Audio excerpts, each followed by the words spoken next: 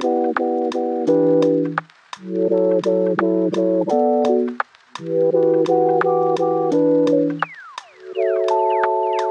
and welcome back to the Floorcasts. Floorcast, see what we did there? I've completely forgotten how to speak. I'm really sorry everyone that last week we didn't have an episode. I was struck down bad by COVID and we decided to skip last week, but I am feeling better. I'm not 100%, I'd say about 75 to 80%, but well enough to be back at my desk, and I'm quite grateful for it because I was very bored last week. As well as feeling poorly, which is a bad combination. I'm joined by a full house this week. The 3 C's. Curtis, how are you doing, my friend? Very well. Good to see you back. Thank you very much. And Corwin, how are you? I'm doing great. I'm doing great, Pet. Sorry, it's been 2 weeks. I hear you're about to apply for a new job, though, as well. Yeah, I'm actually looking at working in the metaverse full time. So I have a group interview actually on Thursday to get into this new great community. I can't wait. Talk more about it this episode. Sounds great. I want to hear all about it. And Chris Madden, how are you, sir? I'm also doing crepe.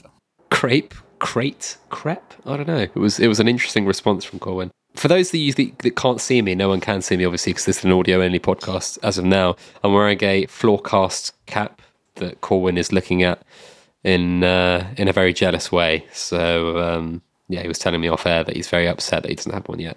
But why don't we get into the topics straight away, Sad Corwin? What do you have to bring to the table this week? Ex-CEO of Disney, Bob Iger, joins the board of directors for Genies. There was a lot of rumors actually going on this past weekend about Disney getting involved in NFTs, and I don't think this was the rumor. So I think this is just good timing. For people who don't know what Genies is, I guess it's going to be like a portrait of you in like the metaverse, kind of like a Memoji on like iPhone. That's what I get from it. So I actually applied to join their beta, and now I have a group interview on Thursday. So we will see how that one goes. Yeah, like it's with like 6 other people.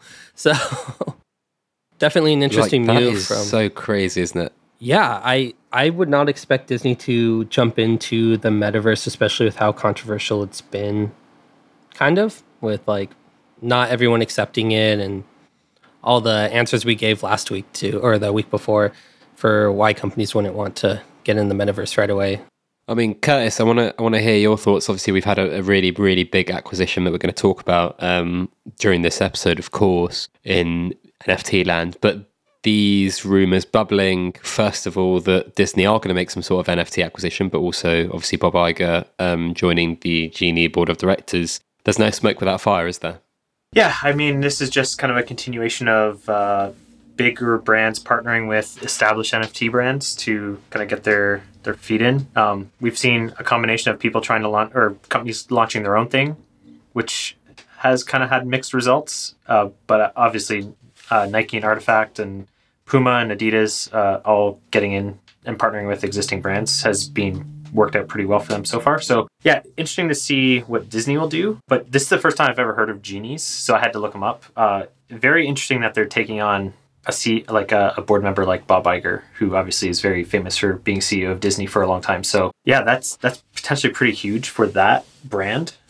Gives them a lot of weight in traditional media and also in the NFT space. Finally, Chris, what are your thoughts on the rumors that Disney are about to enter the metaverse, my friend? You know, it makes total sense. It would be surprising if they didn't. I always, they have deep technology background in these spaces, so something like Genies makes total sense. I kind of expected them to do it through the purchase of a major piece of IP. Doodle's always made a lot of sense to me as a target for something like a first Disney metaverse brand, potentially a Robotos, something that's like very family friendly and positive. It'll bring a lot of credibility and a lot of new eyeballs on the space, which I think will be universally good. Yeah, I think they're in obviously quite a unique position to either, I mean, obviously like acquisition is one thing, but they also have a lot of awesome IP, right? And what they might want to do with that IP from a kind of like digitally native perspective is also really interesting. So I think there's, a acquisition play here where they take an existing brand and then they turn it into a multimedia brand in itself, as well as being like a, NFT collectible. But they also have a lot of their own IP that they could leverage to create awesome experiences and create like some very valuable like digital collectibles or anything else. Like that's the one thing that I guess people aren't thinking about as much, is that, you know, what are Disney going to do with their own IP? Are they going to do anything with their own IP, or are they going to actually silo that and just go and acquire an NFT project and make that into a multimedia brand, which is an interesting conversation, isn't it, Corwin? Yeah, I think there's actually also a lot of rumors going on of like the acquisition of, I think it was Cool Man's Universe. Have you guys heard of them? Guess their floor ended up running up off the news. So that was my thinking too, is like, are they going to acquire like Doodles, Cool Man's, even VeeFriends? I'm not sure if you guys seen VeeFriends too, or what Gary Vee has been teasing as well, but it's very cartoon-like and very Disney-like. I heard some rumors of that, and I even heard, you know, Gary saying a couple things on the topic. I really don't think VeeFriends is a great fit for a Disney acquisition. That doesn't mean it won't happen, of course, but it feels like something Gary probably wants to run a little bit more down the path independently. That said, Gary likes money, so yeah, I guess if Disney rocks up with a big enough dump truck with enough money, who knows, maybe. But like, let's be honest, most of these other brands, absent a Disney acquisition, don't really have a great long-term play. Like, it's not clear to me how Doodles becomes a $10 billion enterprise by themselves. Like, it feels like most likely they need that. It's very unlikely that any of these folks actually have the management chops, the executive chops at the business that like just happened to make this NFT in like 2021 when the market was super hot to actually go and build a very large business. And so they're going to have to go retool themselves, probably like fire or at least kind of reposition the founders and the businesses. Or, you know, maybe we get lucky and one or two of them have visionaries that can grow into executives of meaningfully sized businesses. But it would be quite surprising to see several of them do that gracefully. Yeah, I think one of the tweets that blew up was from Jamie Burke, CEO of Outlier Ventures. I mean, I'll plug the documentary I produced that he narrated, NFT documentary.media. Quick plug there. He tweeted, "Rumor is Disney is about to make a big NFT acquisition." He said, "All I'm going to say is someone in this thread nailed it. If it happens, it would be the biggest deal to date for the industry. Let's see how it plays out." And then Gary Vaynerchuk responded with, and Jamie responded to him saying, "To be honest, would have thought you would have heard about this one, Gary, ... So lots of interesting things there. I mean, definitely go check out that thread. I think, Corwin, you made a good point in our chat that Disney already have some of their existing IP on Veeve, VEVE, who are like a NFT thing. I'm not sure if they're interoperable in the sense that you can take them off their native chain, though, which is one thing. And I think where a lot of people have been, or a lot of existing IP has been sold to them and they've been able to like, you know, sell them to their audience. But I don't know if you've been able to do much with them. Someone who's, you know, an expert in that marketplace or platform or app can maybe tell me otherwise and correct me if I'm wrong. But I think there's a lot more to be done if you've got like Disney's IP, right? But anyway, let's talk about the biggest news of the week, Chris. This is the one that you shotgunned. This is Yuga X Lava Labs, which, I mean, there was lots of rumors again, and everyone kind of played it off as like, oh yeah, no way. And then it just happened and it was crazy. It was maybe a little bit more rumored than the Nike Artifact acquisition, which everyone felt was completely out of the blue. And again, happened, I think, on a Friday night, which was quite strange. Friday night my time. But yeah, I mean, when you saw this, what was your initial reaction? Yeah, so to your point, I think a lot more people knew about this than knew about Artifact. It's been going around in a deck for quite a few weeks. Like if you look at the floor prices of Meebits in particular, you can like see lots of front running on the deal. But that said, you know, the number two buying the number one, I would argue, in terms of kind of like blue chip status is really, really interesting. And just highlights to our conversation earlier, you know, about how many of these projects are going to have leadership teams that can actually go and build businesses and forge a path forward for the project and the company. Like Lava Labs have absolutely messed up owning one of the preeminent, arguably the preeminent piece of IP and collection and project for this generation of NFTs. And to get bought by something that popped up, you know, 9 months ago in your shadow and just out executed you, and then came back with a bunch of cash and was like, okay, like we'll consolidate this into our project.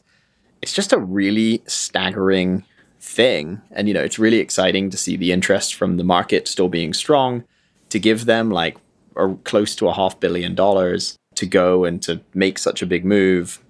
If you look, I think part of the deal included 300 to 400 CryptoPunks and close to 1,700 Meebits, like just an enormous amount of blue chip inventory. That's so much money. And it's a crazy ending to that first chapter of the story.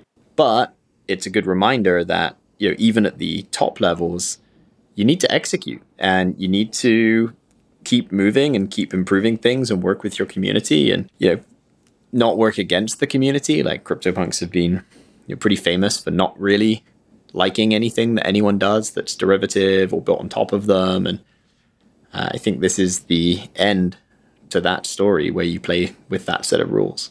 I think obviously a lot of punk owners have had this debate, right? It's like, are punks going to be really valuable just because they were like one of the first mass market NFTs and they hold that kind of like symbolic value? Or does something need to be done for them to maintain value? And I think from afar, watching that argument has been very interesting. I don't know which side of that fence I sit on, but I guess the first thing that Yuga Labs have done is grant full commercial rights to all NFT holders, just like Bored Ape Yacht Club owners have and Mutant Ape Yacht Club owners have, to all punks and Meebits. So I'm wondering if you think there's any significance there as well, Chris. Like, do you think that will allow Yuga and the community to execute at like a bigger level on those two particular collections, or is this just like an optics thing? Yeah, I think it will help because I think it will help change the mindset towards those assets and make it feel a lot more community oriented. That said, this is probably a little bit of an unpopular opinion. I actually don't really think that IP rights on NFTs are going to matter that much. If they do, they'll matter for the Bases and the CryptoPunks. But I just think anyone who has serious IP use cases is almost certainly, in most cases, going to favor creating and tokenizing their own IP versus making very large, very messy, thousands of stakeholder acquisitions of IP that's on chain already. I just don't quite imagine that playing out in the way that I think all the decentralization wonks really want it to. It would be a beautiful world. It doesn't sound particularly likely to me that turns out to be a real cash maker. But I do think it will help change the profile of the project and kind of just change the feeling. And, it doesn't cost them anything, really. Can I ask a really dumb question here? Because I think this is a safe space for us and our audience. What are the best examples that we've seen of someone utilizing the commercial rights of their Bored Ape, for example? I think there's two buckets. One is people who create kind of sub-thread projects off of that. So, what was the one that did like the lab project that was like one of the apes, like Meta Corn or Credits, I'm sure one of you guys know, that actually didn't do very well, but was supposed to be a really big deal because it was like one of the first like legit teams, legit projects that had like based all of the IP on like a subset of that one ape that this guy owned that kind of seeded the whole project with. So that was like an interesting one. And then, there have been examples of folks that have, started entering IP licensing deals like Doodles with Time to kind of create derivative series works, things like that based on them. Haven't seen any of that play out yet. So like haven't really seen that turn into something that's working at scale yet.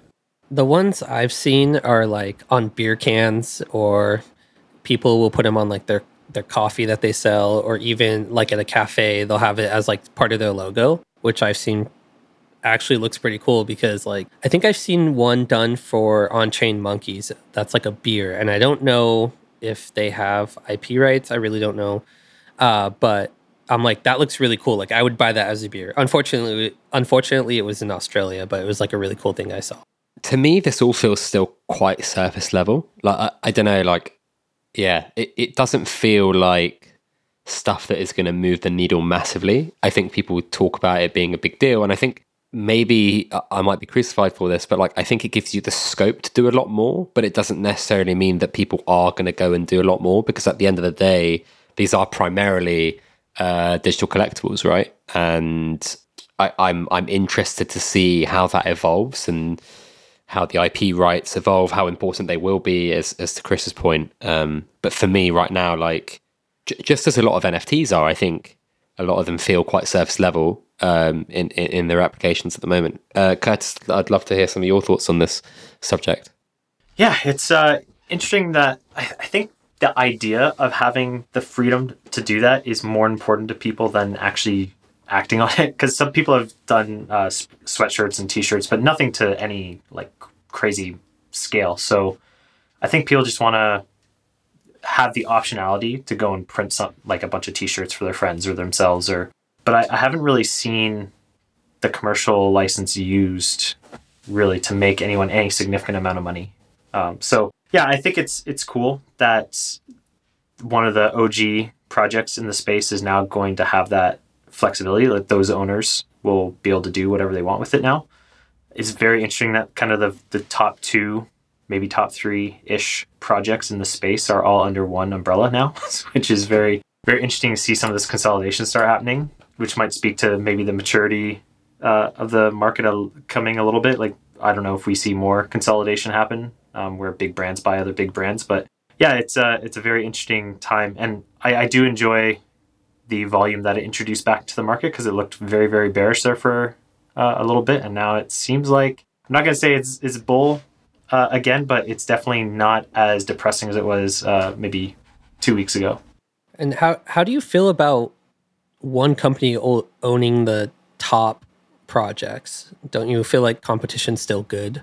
Not that there was much competition going on there between them necessarily, because Larva wasn't necessarily keeping up, but would you guys rather have another company come in and acquire Punks rather than Yuga Labs? Yeah. They're both obviously really important, but they're both really the same thing anyway.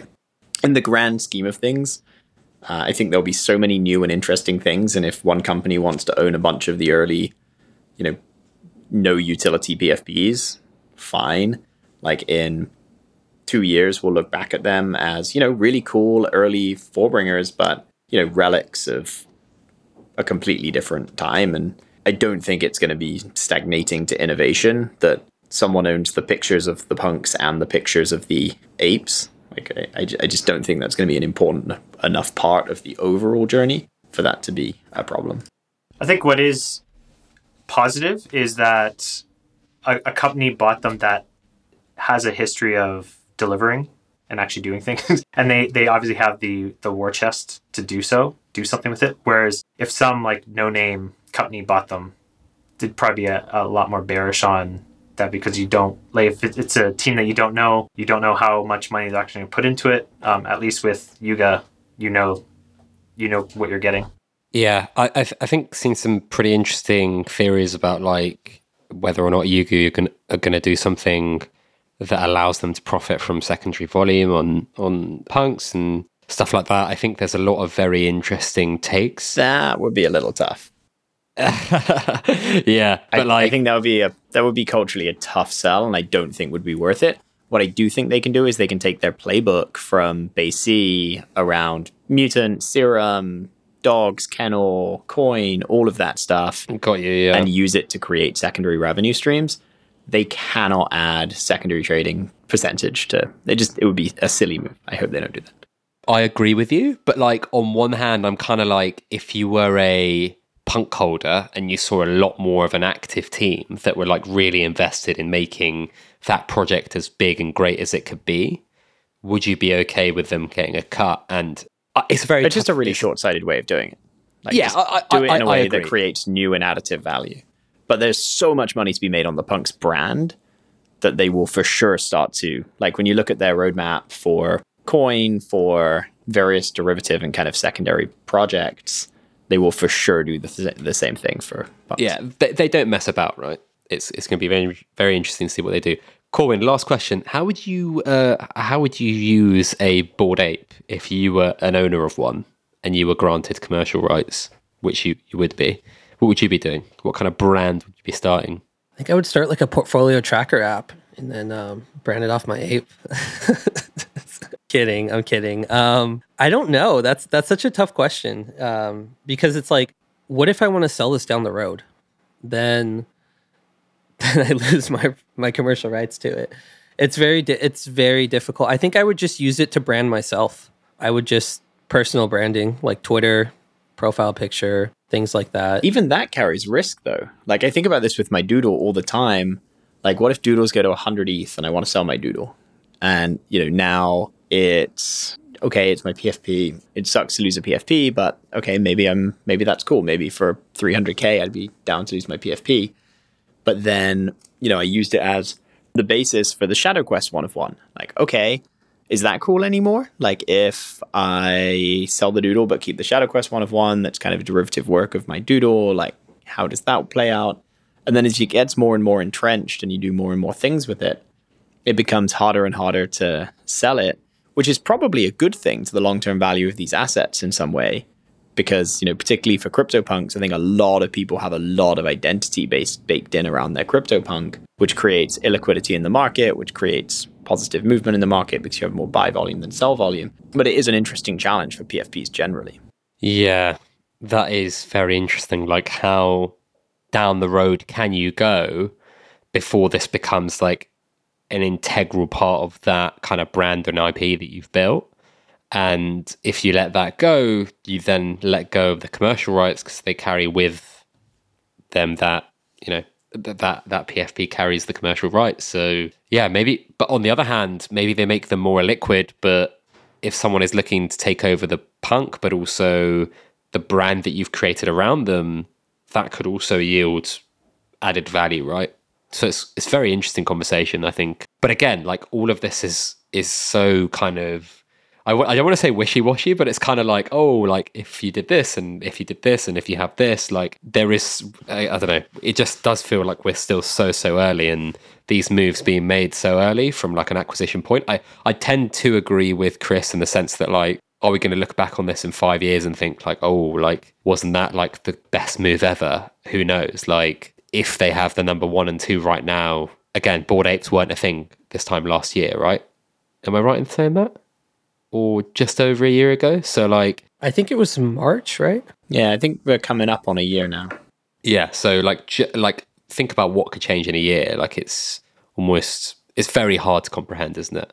It's crazy to see where we have come in a year, because if you look at the floor a year ago, it was like 0.8, like less than 1 ETH for Bored Apes. So it's going to be a crazy year this year too, to see what happens. Right, next up, I'm going to talk about Cyberbrokers. So really interesting project that came out from a pretty strong team. So if people don't know Josie Bellini, she's like one of the OG crypto artists. I don't know how long she's been making crypto art. She started this project called Cyberbrokers, and the aim was to just create really, really awesome art and have it on chain.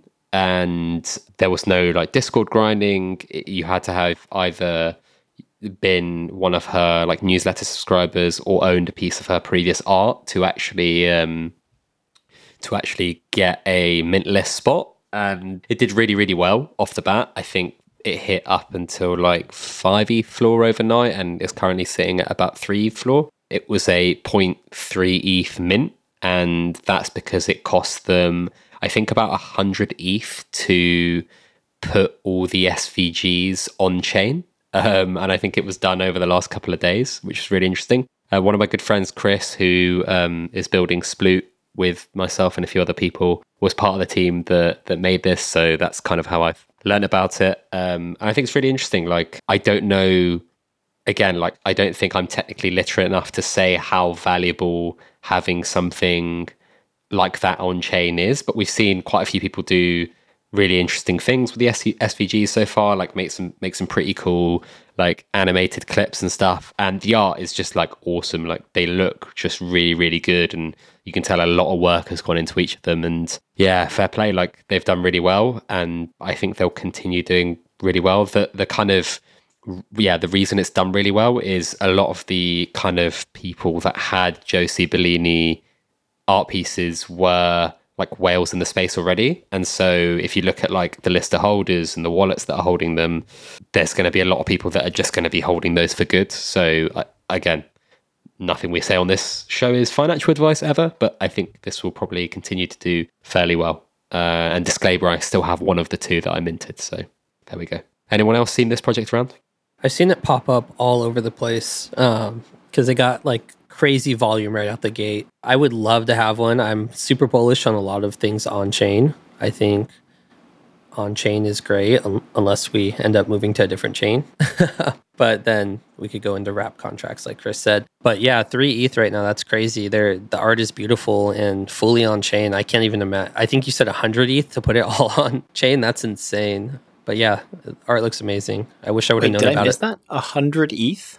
I'll find the thread at 91.04 ETH. I'll share the thread in our chat. This was by Cyber Bourgeois, who's he's CTO at Blockade Games and lead dev at Neon District, who was the person who like did the dev work for Cyber Brokers. And yeah, it cost them, well, that's what he says in the thread, or he or she, or they, I don't know. I don't know them personally. I just know them through Twitter and their SVG and metadata. Yeah, it's a lot of ETH. But you've got to get it on chain, right, Chris? Personally, that stuff bothers me a little bit less. I can go along with the conventional wisdom, and it does feel like in the fullness of time, on chain or at least in kind of some distributed, somewhat resilient data store is a good thing. I don't have the fetish for on chain that some people seem to. We've just found our title, ladies and gentlemen, for today's episode.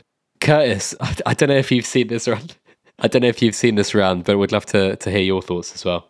I was trying to quickly look up exactly what they do with the SVG and what it means to store it on chain. But it's really interesting because if the SVG elements are actually on chain, that means you don't need to use a wrapped contract to make a derivative. Like you can actually insert layers within the existing SVG elements, or even change some of the SVG elements because SVG basically looks like HTML.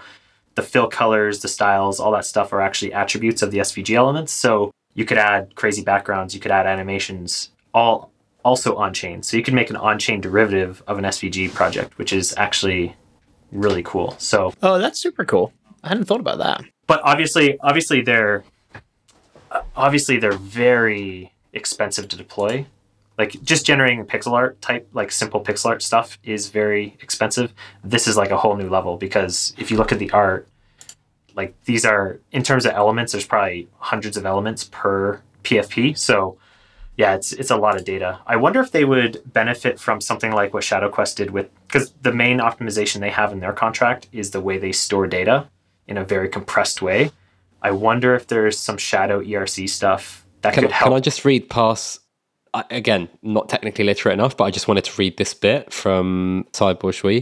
Addendum, some extra nerdy details below. Uncompressed, the Cyberbroker's SVG layers are 25.7 megabits prior to compression.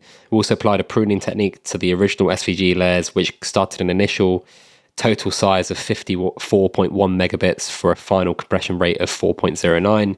For a gas price agnostic comparison, the final gas cost uploading all binary SVG layers was, is that 3,108,758,797 gas units. We anticipated a price tag between 78 to 300 plus ETH, and they paid just below or just over 90, which is very interesting. But again, like a new interesting way of doing something, I suppose. They're not the first on-chain project. I think they're the first on-chain SVG project. So yeah, pretty cool. It'd be nice if you could give us a heads up on these type of mints next time, Pet. Chain runners. I'll try my best. Chain runners were SVG and on-chain. Ah, there we go. The second. So is On-Chain Monkey as well. On-chain project. The third SVG on-chain project. Right, last but not least, Curtis's Corner. You've got so much to update us on, Curtis, because our last update was 2 weeks ago. So what's been going on? Yeah, so I figured I'd take a couple minutes at the top of this to do 2 updates, one for Creeps, one for ShadowQuest. So the Creeps one's pretty quick. Season 1 has kind of wound to a close, and now we're all eagerly awaiting some of the Season 2 announcements that should be coming this week. So Wednesday, I think, at 2:30 Eastern is when there's another AMA. And we're supposed to be opening the interdimensional portal, which is going to be the way to get access to the next generative art collection, which is the interdimensional lizards. Season 2 should see us building up unique traits for these lizards based on all the points and shards that we built up at the tail end of Season 1. And with that, you're supposed to be able to use a marketplace to buy traits. So you can get like the bunny balaclava, you can get like the face masks, the cigarettes, or whatever you want. The more points you have, the more unique traits that you should be able to get. So you should be able to make some pretty cool stuff out of that. But otherwise, game-wise, there hasn't been a whole lot of updates out of creeps besides they did announce that you can name your creep now. So you can go in, pay some Lumi, and there's some suffixes and or prefixes you can add, like Lord and God and stuff like that, and you can name it. And the cool thing is you get a unique name. So you can't have a name that is you can't have two creeps with the same name. So there's been some pretty funny ones out there. So that's all that's going on with creeps. And then in terms of Shadow Quest, a lot of very interesting stuff happened. I think when we last spoke, they had just introduced staking. The battlefield's now open, and a bunch of UI updates have gone out, so you can actually see at a more granular level what's going on the battlefield. They also introduced the armory, which has a couple of weapons and some armor that you can equip, and that increases the stats of your warriors. And for Samsars who are kind of stealing honor from people, the amount of honor they get is distributed amongst the whole pool of staked Samsars according to what stats they have. So it's beneficial to up your stats for your Samsars. And the warriors also get a little bit more honor per hour if they have higher stats. So yeah, that's pretty interesting. And then we've got the dojo and bank coming out, which the dojo is where you're going to be able to mint these Gen 1s, which are even more warriors, slightly lower stats.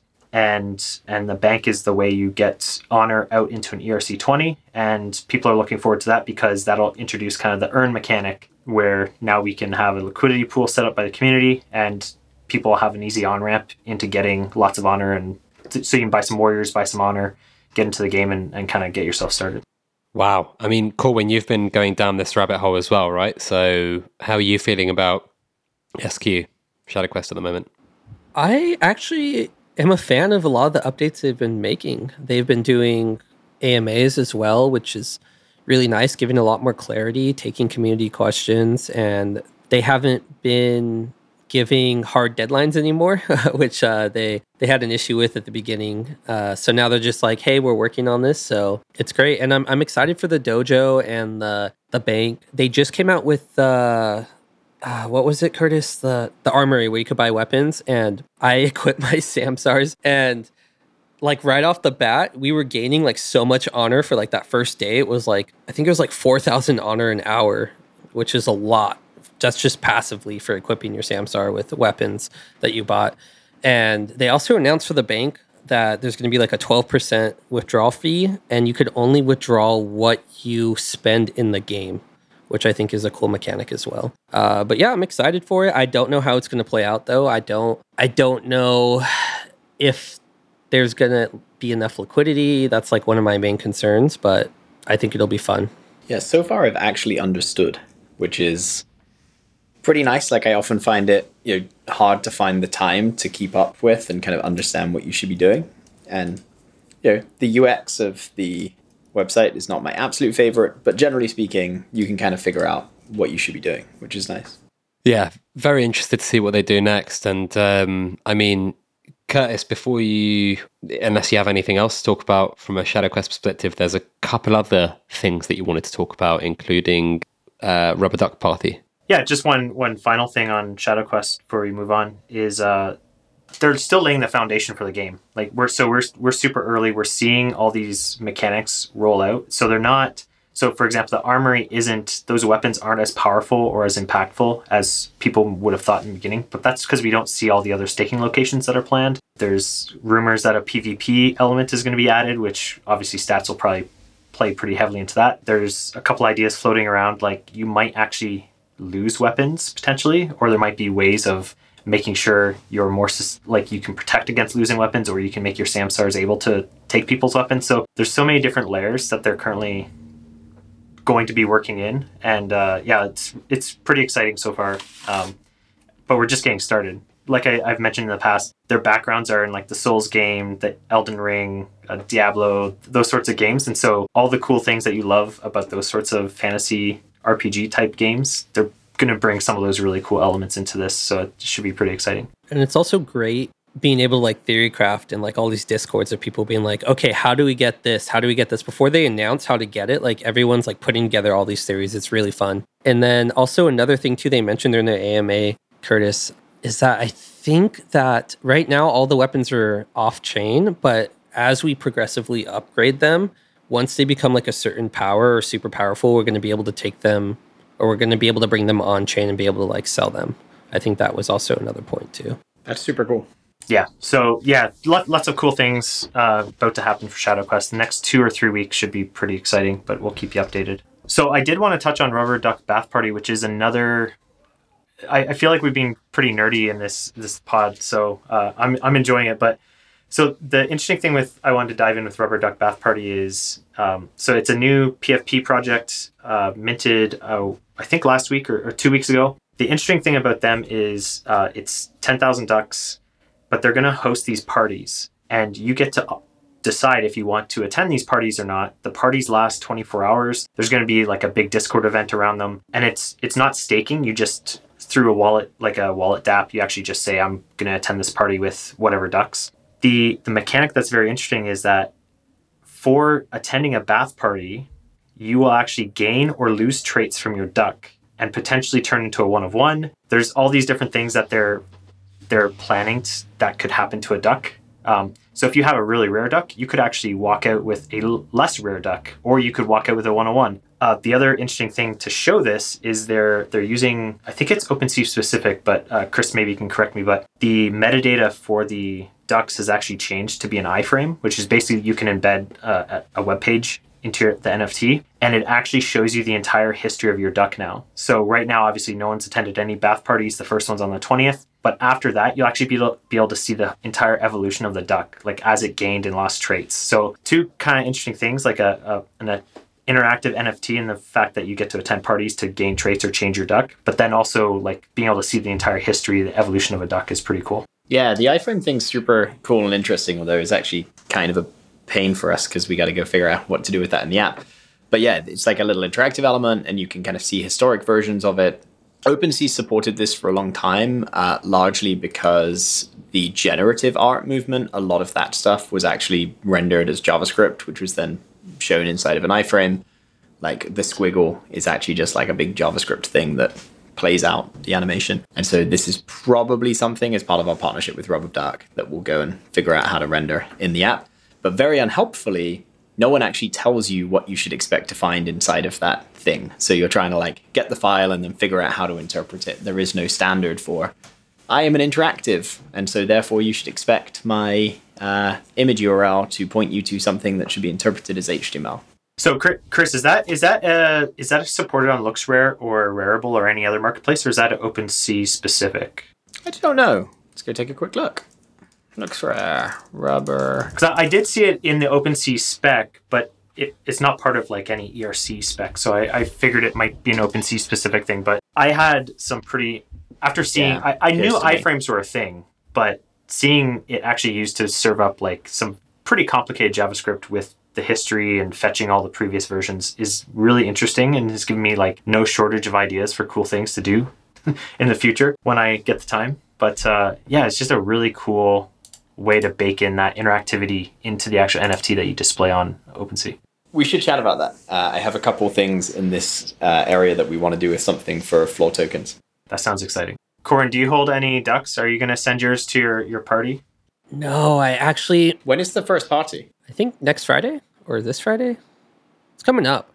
I'm actually going to get into it again. I had 2 ducks. I didn't get the best traits. I was looking at the floor actually yesterday, and the traits I really want are near the floor, like 0.14, 0.15. So I might pick some up again because I'm really bullish on their team. I think they have a great team, an amazing team. I like their ideas, but at the same time, I don't know if I want to even send my ducks to a party. Like, imagine like 2 years from now, if this is like super big still, And I'm just like, hey, I got a duck that's never been to a party. Like, this is cool. But also at the same time, too, there's going to be some exclusive parties that only ducks who've been to this X amount of parties can go to. So maybe I buy 2 ducks. One doesn't go to a party. One's the party master that goes to every party. So I don't know how that's going to be, but I think it's a great concept. And I'm really bullish on their team as well. The Duck Party Master. Sorry, I was just writing down the title of this episode. So I think that's a much better title. I'm actually browsing for rubber ducks right now. Goran inspired me. There's one that have like I can't remember the. I'll actually tell you the exact trait right now. That have like it's like a curtain or something in front of them, but you could get ones that are like floating in like whiskey. It's actually pretty cool. Those are my favorite, but I didn't land one of those. Yeah, they're the trait type is called cover. So there's only 4 types of cover, and there's a whiskey cover, and they're really, really cool. And they're sitting at floor. Like right now, there's one with like a whiskey cube. It has like a whiskey cube in it, and there's one like playing with bubbles in it at the floor right now. I really like that one. Kind of want a laser eyes one. Oh, they have though? I didn't even see any laser eye ones. Yeah, pretty cool. But I mean, the interesting thing is you get those traits, you send it to a party, you might walk out without laser eyes, right? So it's very interesting. I've got one that's like 1,000 rarity. I don't know. I'm not crazy about any of particular traits, so I might send all my ducks to the party and just see what happens. Curtis, I don't know exactly I don't know if you could lose a trait like that, though. I don't know if you could lose like the whiskey in front of you or the laser eyes. I think isn't it just like accessories like a hat or glasses, or would that count as well? I have to go read up on the mechanics again, but I mean, this upcoming party on the 20th, one of these ducks is going to turn into a 1 of 1, which means all its metadata is going to change. Oh, wow, that's crazy. Real quickly, why is the Murray floor running right now, Curtis? Like 500 sales in the last hour, it's up to like 0.45. What's going on? The allow list mint opened at 3 p.m. Eastern. So they had a ducks auction, closed at 0.3. It sold out in 10 seconds. That was only 2,000 tokens. And now this is the allow list. So you're seeing a ton of people dumping them on OpenSea, but the floor price is actually staying up at like 0.5, which is crazy.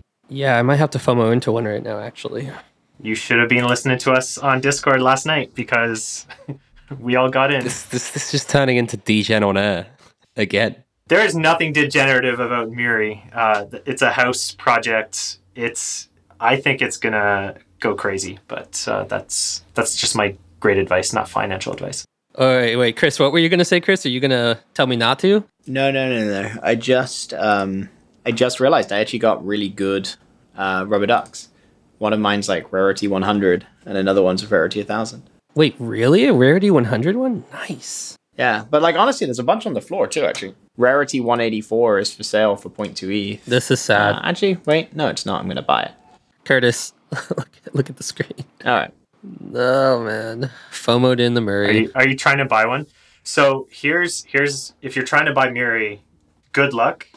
I know it's going to be botted like crazy. So I would be looking at Gem and going up a couple from the floor because there have been some sold at like 0.37, 0.38, and those got immediately bought like seconds after they got listed. Oh wow, this is cool. New MetaMask update.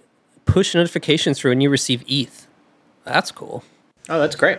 That's been needed for a while. I actually have to jump off of this to do a real world call, but this has been fun. This is the real world, Chris.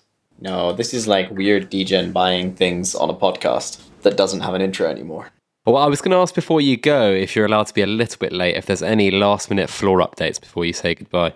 What's going on? So we've been having some scaling fun, both in terms of data and, now we've accumulated a ton of data and getting some more floor users. So we had a little bit of our own downtime, which was awesome. Somewhat, a little bit ironically, but also, kind of nice to have some actual challenges that are caused because people are using it too much.